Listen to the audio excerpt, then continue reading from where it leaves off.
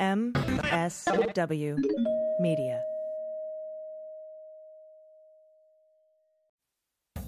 Hey, this is tennis legend Andy Roddick, and you're listening to What We're Drinking with Dan Dunn, a guy who's definitely been served more times than I have.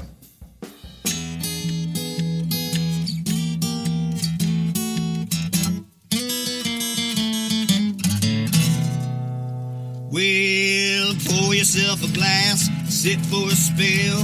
It's time to have some fun. Let's do a little thinking, some picking and a drinking. But this is what we're drinking with Dan Dunn.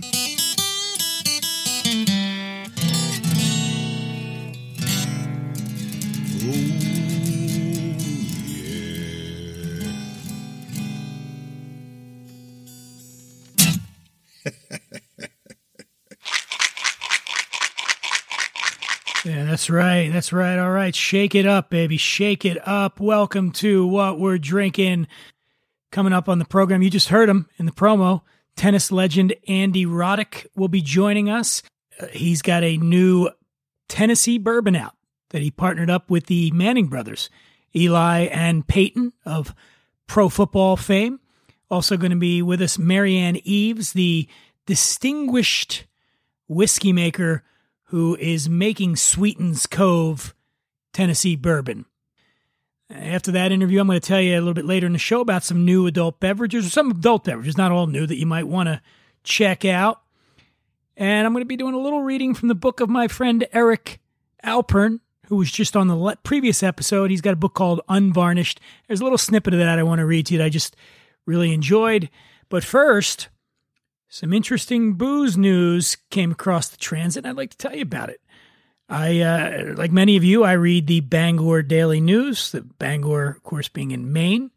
And recently in the Bangor Daily News, they ran an article with the headline, How Wild Blueberry Wine Could Save Maine's Iconic Struggling Agricultural Product. Apparently the wild blueberry is in trouble. According to the report, Maine is the United States' only producer of wild blueberries. And the industry has struggled over the past few years with dwindling harvest, disease, falling prices, and increased international competition. There have been a number of attempts to creatively address the issue, like emphasizing wild blueberries as a health superfood or incorporating them into savory value-added products, but nothing stuck so far. The latest effort is showing some promise, though. Wild blueberry wine. Not only do growers see the benefit to their profit margins from this product, but expert vintners believe that wild blueberries could put Maine on the map because it's a region that's got this fruit that's so unique, it merits its own appellation, like the grapes of Champagne centuries before it. Don't laugh. The wild blueberry emerged 10,000 years ago as the ice sheet pulled off Maine and the Atlantic Ocean left behind all sorts of sediment, fossilized creatures, and plant material. That's exactly what happened once upon a time in the Champagne region. This was according to Michael Terrian, one of the founders of Bluet in Scarborough, Maine. They're making a wild blueberry bubbly. They started doing that in 2015, and this wine is causing quite a stir. So here's the deal with fruit wines, and by fruit, I'm talking about fruits other than grapes. Grapes are fruit. They've been around since European settlers first arrived here in North America, and traditionally they've been produced by adding lots of sugar, both to jack up the alcohol and to sweeten the wine. All that sugar, though, essentially masks the complexity and character of whatever fruit it is you're using. But recently, however, according to wine enthusiasts, serious vintners inspired by American history and modern maker trends have begun to ferment local fruit beyond typical wine grapes in dry styles. And what you're getting as a result are balanced, thoughtful wines that might surprise traditional wine lovers. Okay, you got traditional method blueberry bubbles to fermented apples that taste a lot like Chardonnay. There's a new era of fruit wines dawning. Of course, grapes are different from, say, peaches or apples or blueberries. Red grapes like Cabernet Sauvignon are triple threats. They've got acid, sugar, and tannin. That's what you need to make great ripe wines. Other fruits are not so naturally suited for this, but enterprising winemakers are finding ways to make more traditional bottlings with fruits like pears and cherries. I discovered a lot of this when I drove around the country doing my book, American Wino. I encountered a lot of these types of wine. Much of it has to do with necessity. And you'll know there's been a big push towards, eating and drinking locally. And there are plenty of areas in this country that aren't suited for vineyards, but they're ideal for, say, orchards. Hell, in Hawaii, they're even making wine from pineapple. That's right. Maui Wine started making sparkling pineapple in 1974, and they were just shits and giggles. But today, those pineapple sparkling wines are getting a lot of love from wine publications, consumers. Hell, I had a wine in Montana made from chokeberries. Chokeberries. And yes, it nearly killed me, but I think if we give them some time, those Montana winemakers are going to figure that out too. So thought I'd put that out there for you. I'm going to stay on top of this story. I'm going to work on getting some fruit wines that we can try.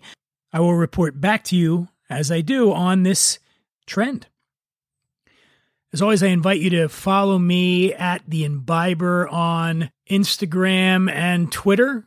Comments, questions, suggestions, snarky remarks, whatever you want to do, just get on there. Follow me. And please, if you haven't subscribed, I know you're listening, but please subscribe to the podcast. Another thing that's really, really helpful, guys, if you like this show, is spread the word. Put it on your Facebook page. Tell people you listen to it, especially when we have a good guest on.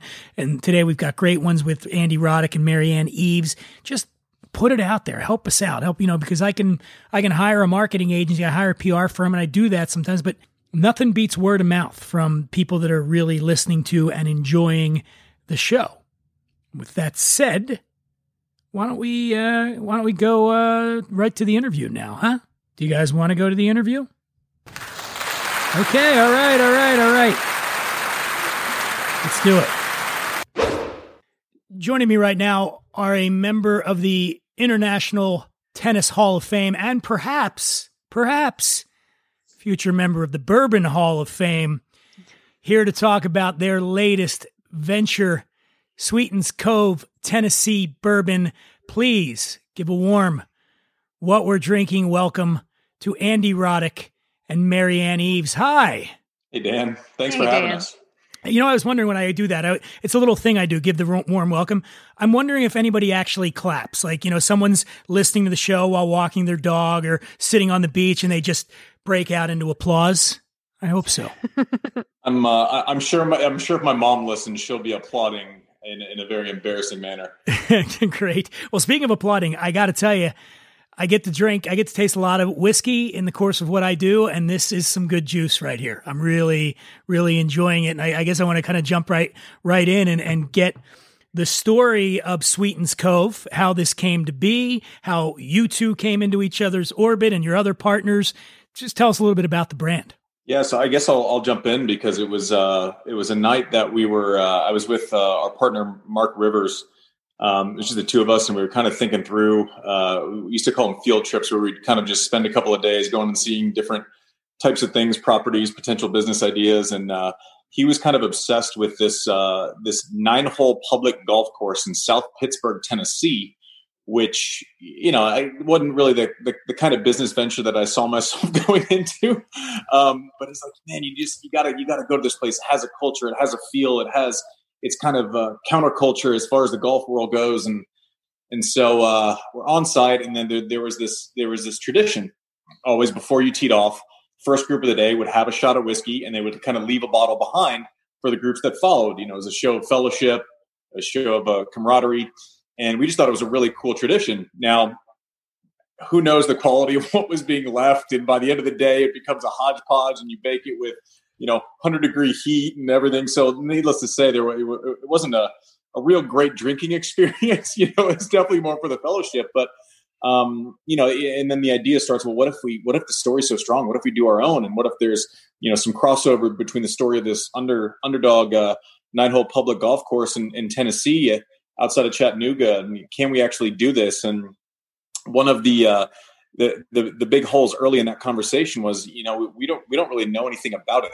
So that seems to be, it was something that we were a little stressed about. And so Mark kind of got looking, and we were just lucky to come across Marianne's bio. We said we have to meet this incredible woman who has all this knowledge that we don't in this space that we're potentially getting into. And so it just so happens Marianne was born up the road from where this mythical golf course lays. And we said, listen, we'd love to handle the kind of build out. We just want to get you the resources you need to do what you do. And so that's how we kind of came across Marianne and how we were blessed with her talents. Well, Marianne, you came up, so you graduated from University of Louisville, and then you scored an internship under Chris Morris at Woodford Reserve, right? Chris at Brown-Forman, who is, a legend in the business, is a good guy to learn from, right? And what were some of the takeaways from your time spent with Chris?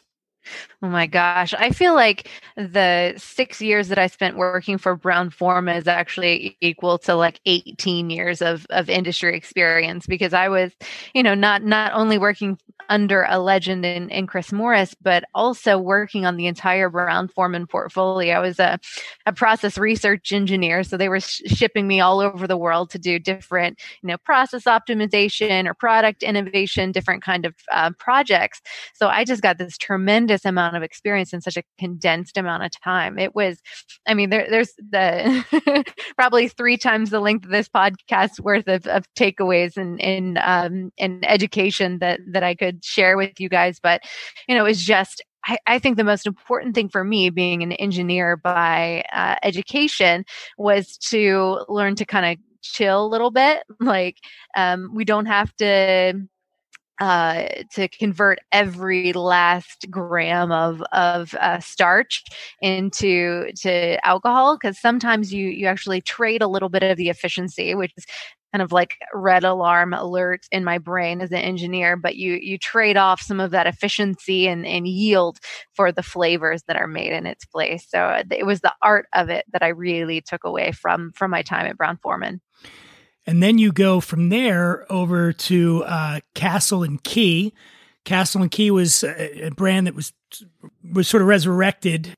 It was in 2014. It took over the old Taylor distillery, and you spent 4 years there, and you became Kentucky's first female bourbon master distiller, which is quite an honor. I mean, let's face it, this is an industry that has been dominated by men, and you have been a trailblazer.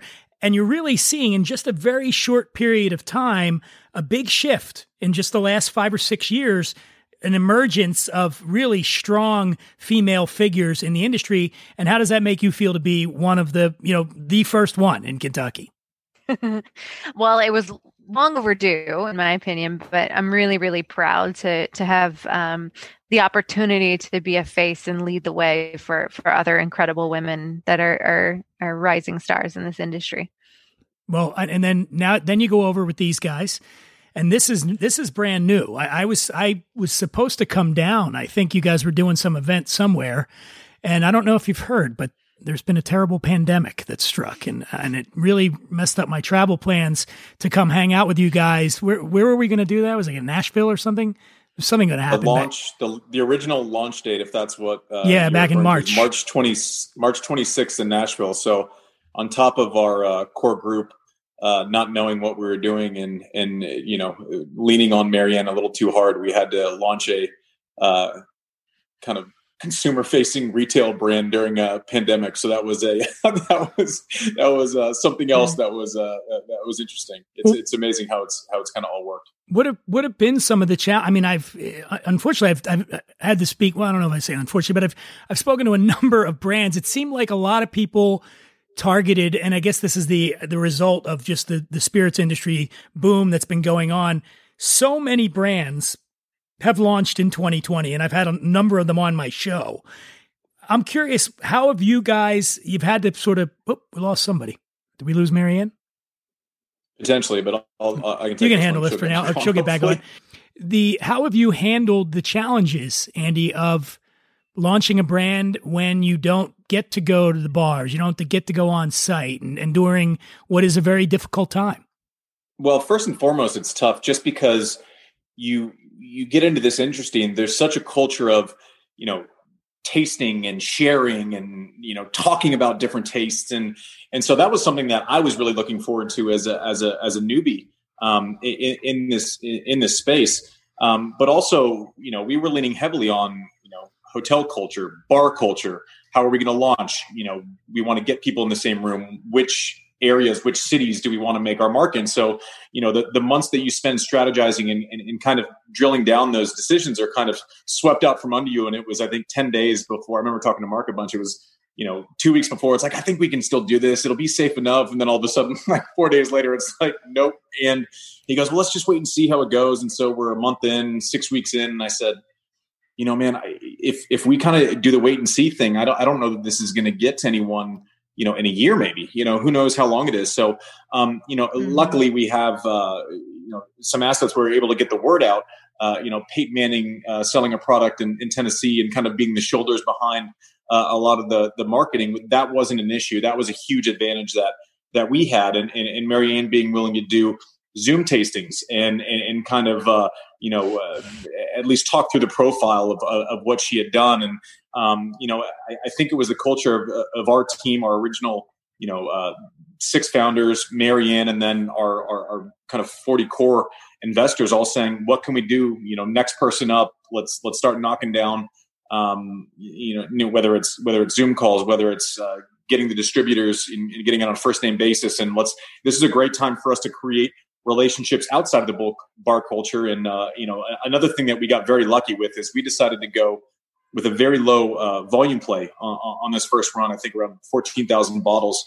Had we been one of the brands that tried to go big and mainstream early, as opposed to having a focus on quality and kind of holding back, kind of the mainstream coverage, only launching in a couple states, that probably saved us a lot of headaches. That we didn't try to go too far too fast. We had a wise voice in Marianne saying, let's get this right before we do it fast. And that was a huge advantage, for adjusting during COVID. Yeah, I talked to Mark the other day. We had a really nice conversation, and he, it didn't even seem he didn't seem at all that this was daunting. And maybe that's having, and I think probably a part of this, I would imagine, having partners like yourself, and I think Eli's involved too, right? And yeah. Peyton there's got to be a bit of that athletic mindset in there. It's like, there's no athlete goes, oh, we're having some adversity, so fuck it, we're out of here. You got to just figure out a way to get it done, right? Well, Mark, it's less daunting now to him that it worked. I remember many daunting conversations between the two of us when it was still ongoing. So I think he's cool as a cucumber now that we have a product that sells as soon as it hits the shelves. But before that, I'm not sure that it was that way.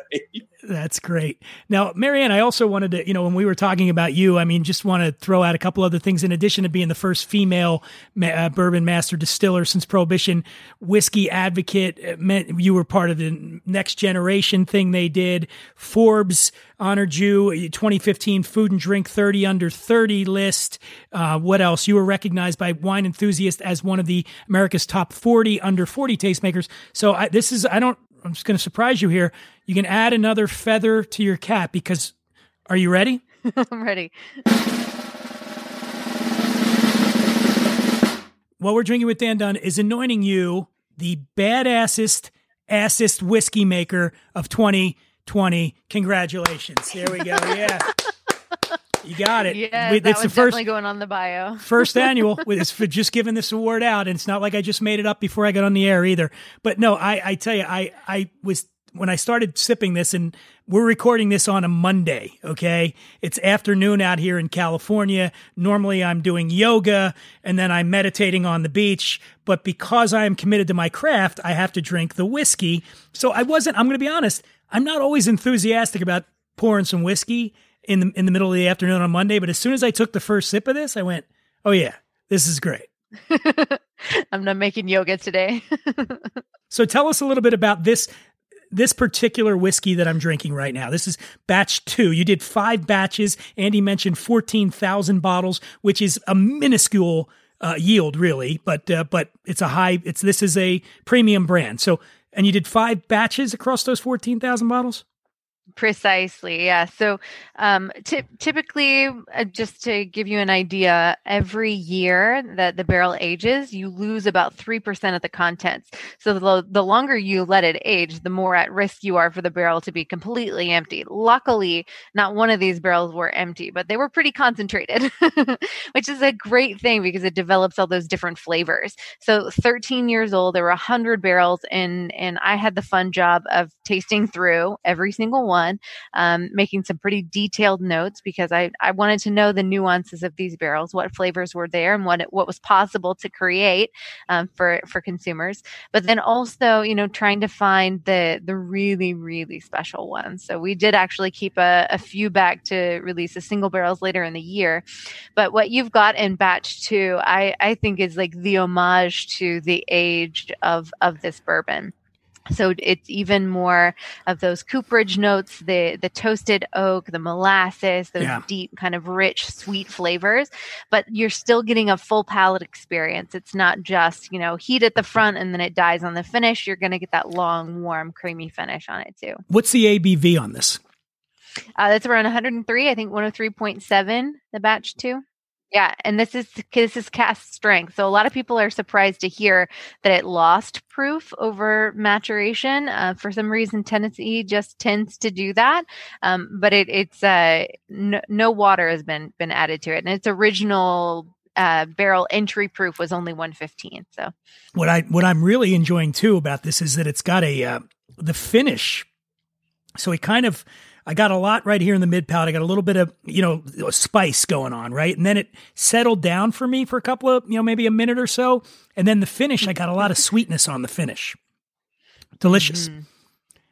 I'm so glad you're enjoying it. Yeah, I'm going to drop an ice cube in here now and see what happens to it. And, I've told people before on the show, if you, especially when you got something that's got a fairly high alcohol content in it, I always recommend, drinking it neat.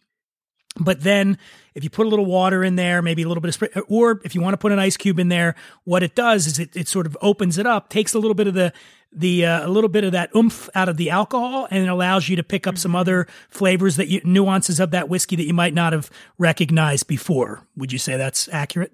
Yeah, 100%. I think, especially people are surprised with adding a little bit of water. I was so worried you're going to go, you don't know what the hell you're talking about, man. Jesus Christ. No, I do. I think that people are surprised when you add a little bit of water, it opens it up instead of diluting it and cutting the flavor. So it's actually, so water and ethanol, it's kind of a nerdy thing, but it creates heat. It's called an exothermic reaction in chemistry. So it's bringing out those volatile aroma and flavor chemicals into the rim of your glass. So you're able to perceive more when you add a little bit of water. And then the ice cube, that definitely cools the palate, relieves the burn from the alcohol, and absolutely, as it dilutes over time, you're going to just taste different things. Especially when you're talking about a Tennessee bourbon, you got to be able to drink it with an ice cube because a lot, you're drinking down there.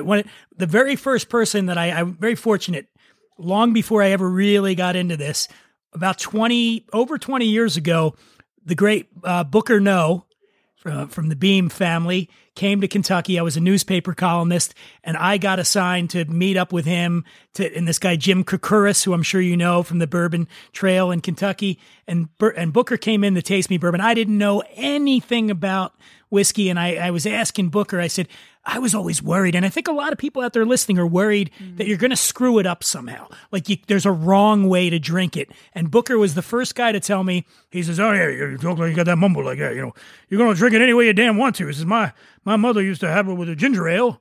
And it was just, and he goes, any way you want to drink it, that's the way you do it. Would you agree? And Andy, how about you? How do you like to drink your Sweetens Cove?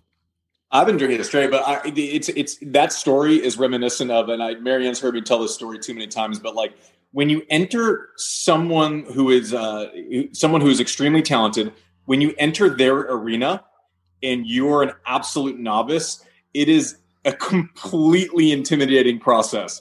So when Marianne was on site doing her whole blending process, Mark, me, and another one of our founder partners, Drew Holcomb, who's a music artist, went to gonna go check it out, and Marianne is in her arena. She's like the gladiator of blending, and I'm walking in, I'm like, just don't say anything stupid, stay out of her way. Just, but I had like all these curious questions, and finally at the end I was like, raised my hand like I was in school. It's like, Marianne, can I ask you something? Just kind of, but it is a completely intimidating thing to go into something new with someone who obviously has forgotten more than you'll ever know in this space. And, I completely relate to the story you just told. Marianne, have you gotten any tennis pointers from Andy? Not yet. No. I would probably be really shy to even touch a racket. Me and you both. Not even. We don't need to go there. Now, one of the things when I was speaking with Mark, and I think this is an area that people can get sensitive about, is this idea that, here comes another celebrity brand. Here comes. I can tell you this: in the next 2 weeks, just in the next 2 weeks alone, I've got Pitbull I'm interviewing. I've got Jason Aldean, Lars Ulrich from Metallica. All these guys. How do you get the message across, Andy, that, first of all, I mean, obviously putting Marianne out in front, I think, is a great idea because her bona fides speak for themselves. But how do you combat maybe the notion that, Peyton and Andy and Eli got bored and they needed somewhere to throw their money? And how do you get the message across that this is legit, man? What we're doing is some serious whiskey.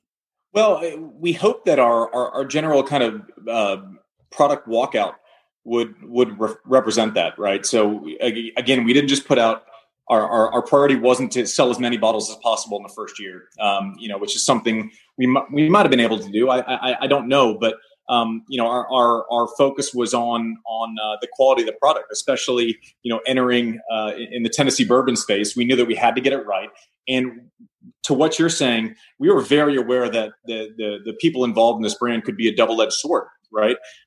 Peyton, there's a lot of advantages from working with the Manning brothers and especially in the Tennessee market. And so we knew that the product would define this brand. And we were very aware of that. Said we can always grow, but we can't go back and win credibility after the fact. And so that was something that we were very, very conscious of. I think we were very almost insecure about putting out something that wouldn't pass the smell and taste test. Hopefully that the fact that we just put out 14,000 bottles brought in someone with the expertise of Marianne, who, my involvement with this business has almost zero to do with conversations with product beyond we have to make something fantastic. It's all on the other side. And so we each kind of pitch in what we know when we know it, but we wanted to be on your podcast, having you taste it, saying, you know what, this is a really good drink, and this is good juice, and that was the goal. We were insanely aware of kind of the blowback if we put out something that was average or terrible. It was a good idea because I am one of the world's leading experts. I'm just going to say that. Waiting for the ceiling to fall down on me. Kidding. The lightning. No, but hey, listen, I Playboy and I was a lead guy for the Robb Report for a long time. I've tasted a lot of spirits, and I got to tell you, this is right up there. Now, I'm not anybody that's listening right now. First of all, it's very limited supply. It's $200 a bottle. This is not cheap. Okay. But this is the thing. And I've always tell people this is, when you go price point wise, you're going to find a lot of whiskeys in the $50 to $100 range, and there's going to be varying degrees of quality in there. There are, and we know this, and Marianne, you'll back me up, there are a lot of spirits that get priced high for reasons that have nothing to do with what's in the bottle. And I will call that out. I've had, especially at Robb Report, because when I used to be there, I could have the greatest whiskey that I've ever had. And if I told my editor it was $20, she'd say, no, we can't write about it, because people that read Robb Report aren't going to buy that, So this one is worth the money. It really is. Well, I mean, that's good to hear, because that was one of our big price points. And we said, listen, let's make as good of a product as we can make. And as far as the business metrics, we have to charge what we're going to need to get to the next year, right? We don't want to, we didn't want to go to VC. We wanted to raise from friends who are passionate about the project.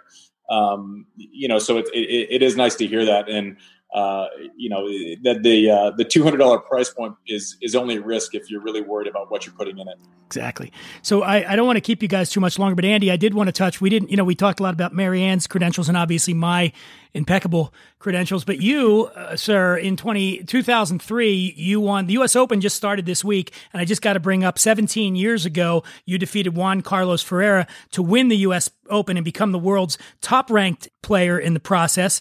You reached 4 other Grand Slam finals, Wimbledon 3 times, U.S. Open in 2006. You lost all of those to Roger Federer. So have you ever considered calling up Roger now and saying, hey, Roger, how's your bourbon brand doing? Oh, that's right. Well, you don't have one. Yeah. Well, I would do that. And then he would go, yeah, why don't you look at, he would say, I'm a year older than you. And I'm pretty sure I topped the Forbes list of richest athletes for the year 19 into 20. So I'm not sure that I have much over Roger in our former life or in anything he does from this point forward. But I will tell you, the guy ruined my life for a decade. I should have terrible, terrible, terrible things to say about him. If he was in your living room and you were sharing a drink, you would love him. He is as salt of the earth as someone who is an absolute icon in global sports can be. I don't like losing, but I'm if it had to be someone's wake, you hope it would be someone like Roger. Now you're married. Your wife married to Brooklyn Decker. Is she a whiskey drinker? Well, it's funny because we kind of entered this process as novices together. So, now it's like, oh, well, I got batch 2. This one's one of those 3, we start spouting off the things. She's like, let me taste it. Let me see what the differences are. So we've kind of gotten into our own little groove with it, which is kind of, you venture out into some other things too. So I think that we've had fun with the process together. And one final thing for you and I was watching when I was doing some research. I went back and I watched that fantastic Sports Center commercial with Stuart Scott, the late Stuart Scott, featuring you, because you and Alex Rodriguez both have the moniker A-Rod. Yeah, Stu? What's up? Yeah, I saw the 11 o'clock show. Yeah. And you didn't call me A-Rod? Was I supposed to? Stu, you know that's my nickname. Did Alex Rodriguez put you up to this? Alex who? A-Rod.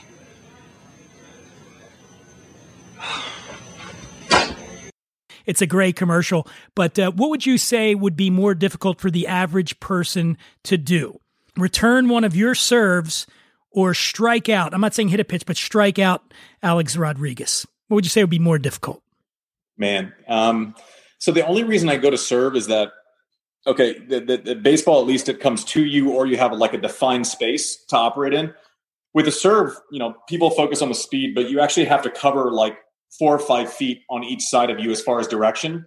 And so it's kind of dead upon arrival if you don't actually play the sport, because it comes as fast. It's 135 some odd, 40 some odd, but you actually have to cover. Well, you went 100. You hit it 155 miles an hour once. You had the record one time, but law of averages will bring it down. But you actually have to cover space also, which I think would make that maybe a little bit more difficult. If you hit 100 serves at me, real serves, like could I return one of them? Do you think, even just like maybe by accident, like off my head or something?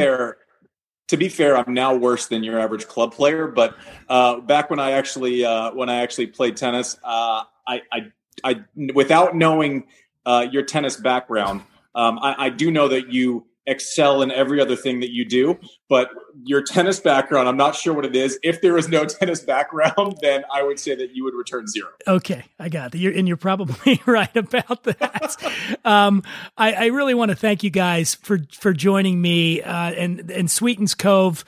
I wish you the best with Sweeten Cove's Tennessee Bourbon. I think it's a fantastic new product, a great new addition to the adult beverage world. And Andy Roddick, Marianne Eaves, any fun, anywhere people can follow you on the social media, anything like that, anything big coming up? Well, they should definitely keep their eyes out for the next release of Sweetens Cove and these single barrels that are coming later in the year. I'm really excited about the product that we're developing for next year too. It's something that I haven't seen done in American whiskey before. So just something, innovative, and these guys aren't afraid to do something, try something that has a really great story. So yeah, I think we're Sweetens Cove Spirits is on Twitter. I post a lot from at Andy Roddick, original name.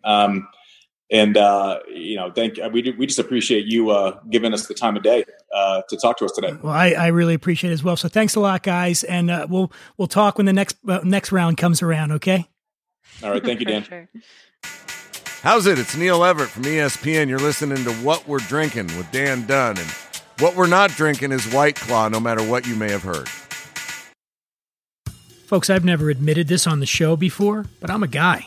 Yeah, it's true. And as a guy, I'm here to tell you that so much of our identity is wrapped up in our hair. That's why when we get into our 20s and 30s and start noticing the first signs of hair loss, it definitely feels like panic time. Because let's face it, no guy is ever ready to go bald.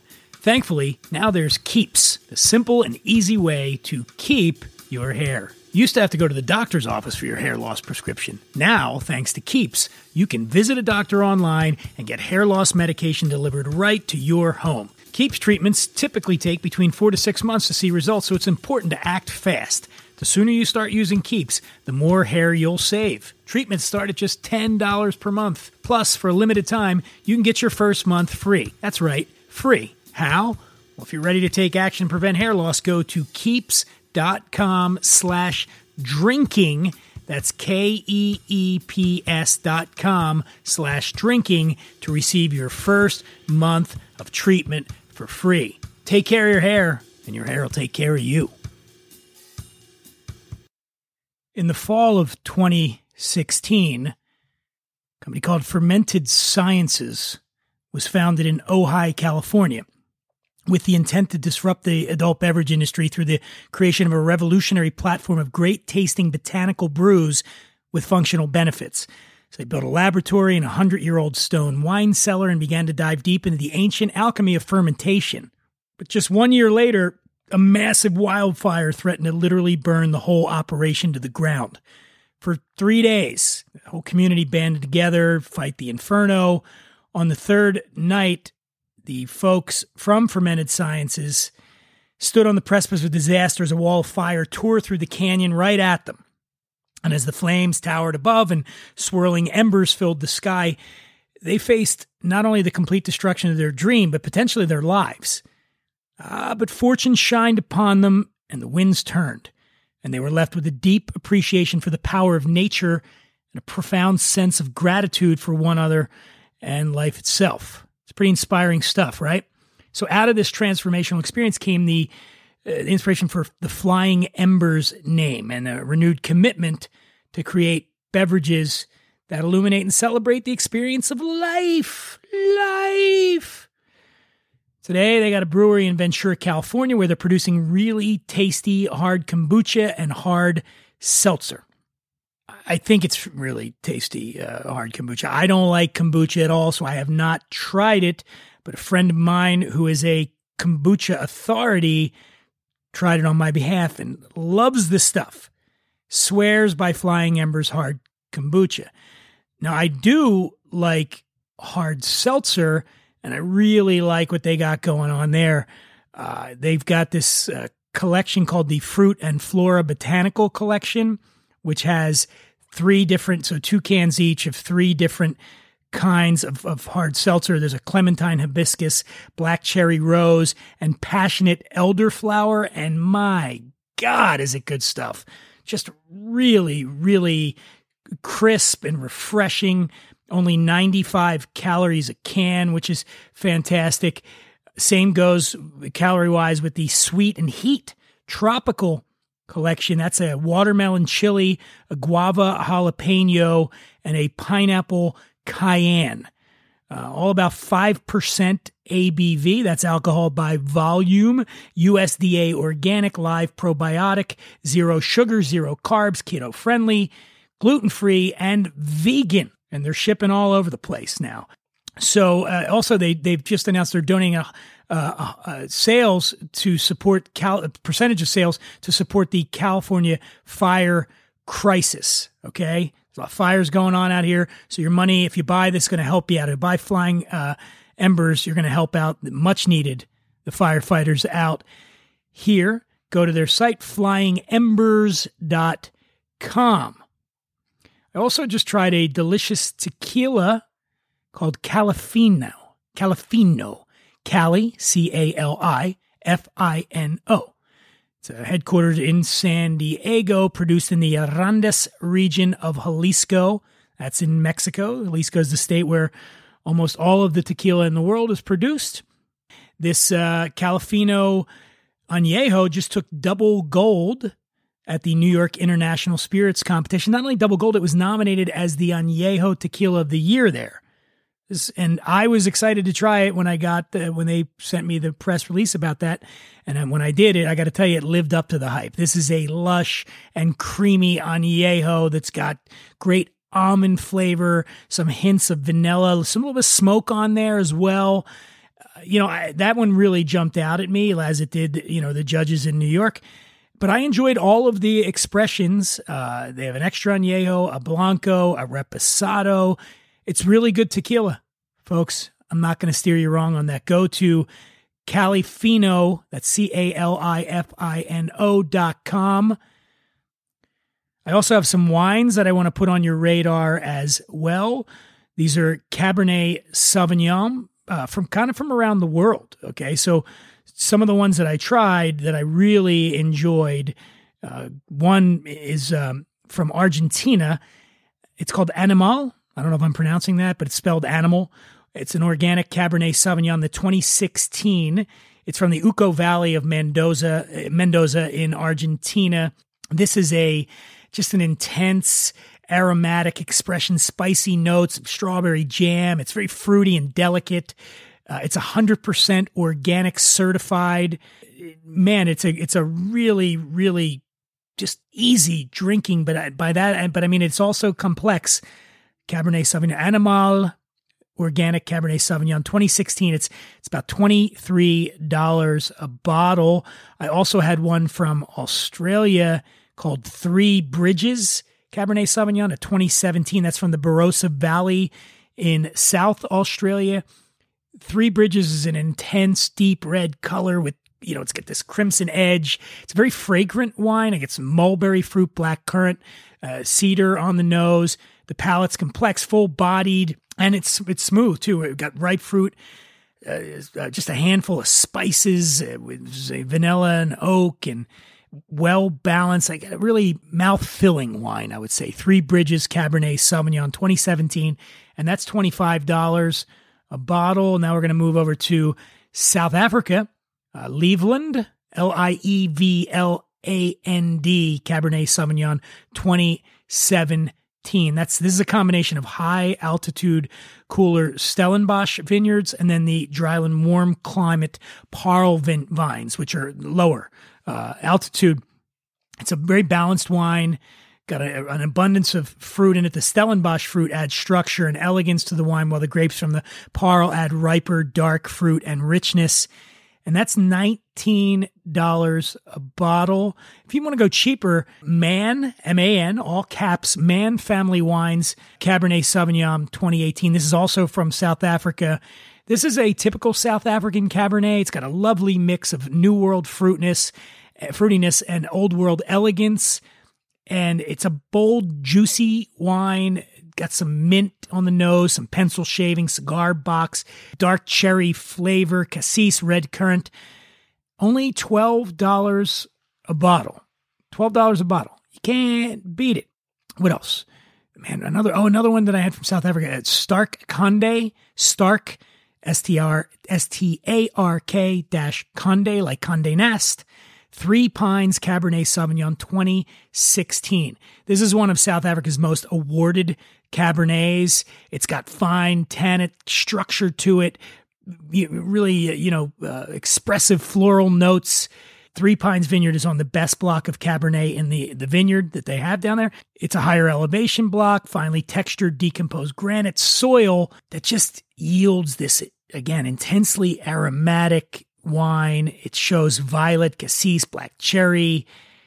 Stark Conde Three Pines Cabernet Sauvignon 2016. It's about $45 a bottle. Get it. Get some. Get some. I should put this on I don't know where I should put this. I should put it on Instagram. I always say I'm going to do it and then I don't do it. I apologize, but just pay attention. Just listen, folks. Just listen. If you don't want to keep it here at home, I did have a couple of good ones. One Cabernet Sauvignon from our friends at Stag's Leap 2017 Napa Valley Cab. That's $60 a bottle. This is a very inviting wine. It's got a bouquet of wild blackberry, black currant fruit, and some floral notes, a little geranium, some violet. It's a great smelling wine, you know. On the palate, I'm getting warm notes of caramel, cinnamon, cardamom. There's a little black pepper spice that comes up. That's coming from the oak in the wine.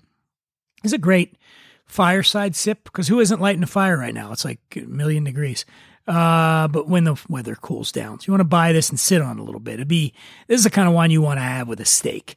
You know, Stag's Leap Winery 2017 Napa Valley Cabernet Sauvignon was made for big, juicy steak. Also from Stag's Leap, if you want to go lighter, I just tried a 2018 Napa Valley Sauvignon Blanc, which, man, did I enjoy it. That's $32 a bottle. This is a great wine to transition from summer to fall. It's a lively Sauvignon Blanc, very expressive, vibrant. It's got that classic citrus fruit that you expect, lemongrass, white floral nuances. There's a real depth of flavor there, candied lemon peel, passion fruit, melon, jasmine. I like saying jasmine. And there's some pepper that lingers on the palate. It's got a really long finish. You can have this with grilled chicken or fish. Oh boy,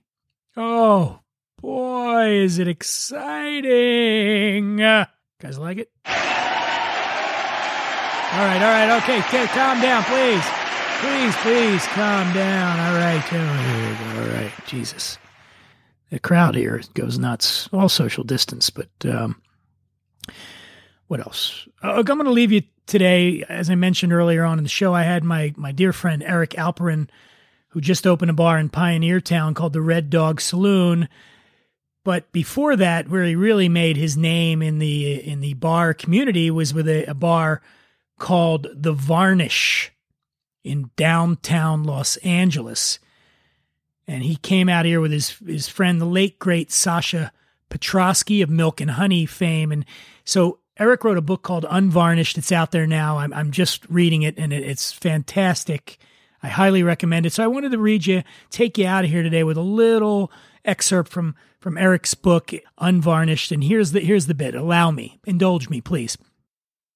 It takes 6 months of pounding the pavement until a combination of luck, destiny, and timing brings the rainmaker of downtown L.A. bar culture to Mozza when I'm working. Said Moses, barfly, entrepreneur who owns the Golden Gopher Broadway Bar and 7 Grand, and son of the late renowned abstract cool school painter Ed Moses, pulls up a bar stool and regales me with stories of the burgeoning cocktail scene downtown. His management company, 213 Hospitality, has been championing the neighborhood's escape from LA vibe, turning defunct historic spaces into dark, sexy places to drink. To said, dirty streets, abandoned corridors, and crumbling Art Deco buildings that block out the sun are the best parts of LA. And when he hears I come from the Milk and Honey family and that Sasha and I are looking for a bar, he thinks we may be of similar minds. 2 weeks after our auspicious encounter, Said invites me to join him and 6 other LA bar hounds for a weekend of R&D in San Francisco, which includes but is not limited to beetroot-infused drinks at Absinthe, Mai Tais at the Slanted Door, crafty cocktails at Bourbon and Branch, and late-night falling asleep in my burgers at Nopa. As we drive back to SoCal, heads throbbing, Tylenols popping, there's a palpable sense of excitement in the sleep-deprived air. We don't quite know what we're doing or why, or what any of it means, but it feels exciting. In the movie version of the moment, we would all smile slyly at one another in silent acknowledgement that each of us is about to set the city of Los Angeles on fire. But in real life, we're too hungover to do anything beyond suck up all the available electrolytes and keep whoever's driving awake by blasting Zeppelin. The next time Sasha's in L.A., he, Said, and I eat bimbap at Soot Bowl Jeep before Ced shows us a space in the back of Cole's French Dip, a restaurant that's been in operation since 1908, which he's recently taken possession of. It's a storage room, and it's dark and windowless and looks, well, like a dark, windowless storage room. But for two New Yorkers looking for a home, it glitters like a jewel, and several emails and phone calls later, the three of us agree to partner up. After all these miles, it happens in a New York minute. And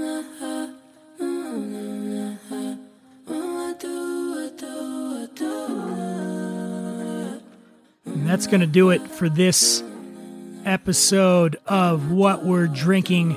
I want to send out many thanks to Andy Roddick, Marianne Eves, Eric Alperin for writing that great book. And of course, I want to thank you, as always, for joining us. Got a bunch of good guests coming up in the very near future. We're going to have Pitbull on this show.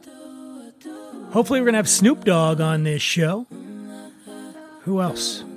Just so many. Christy Brinkley might be joining us. I'm throwing out a lot of mites here, but I got a sneaky suspicion they're all going to make it. Filmmaker Pete McBride is going to be joining us. Winemaker Trey Bush is going to be joining us. I'm going to do a celebration of American Wino. 6 years ago, next week, is when I set off on the journey to travel around America that would ultimately yield that book.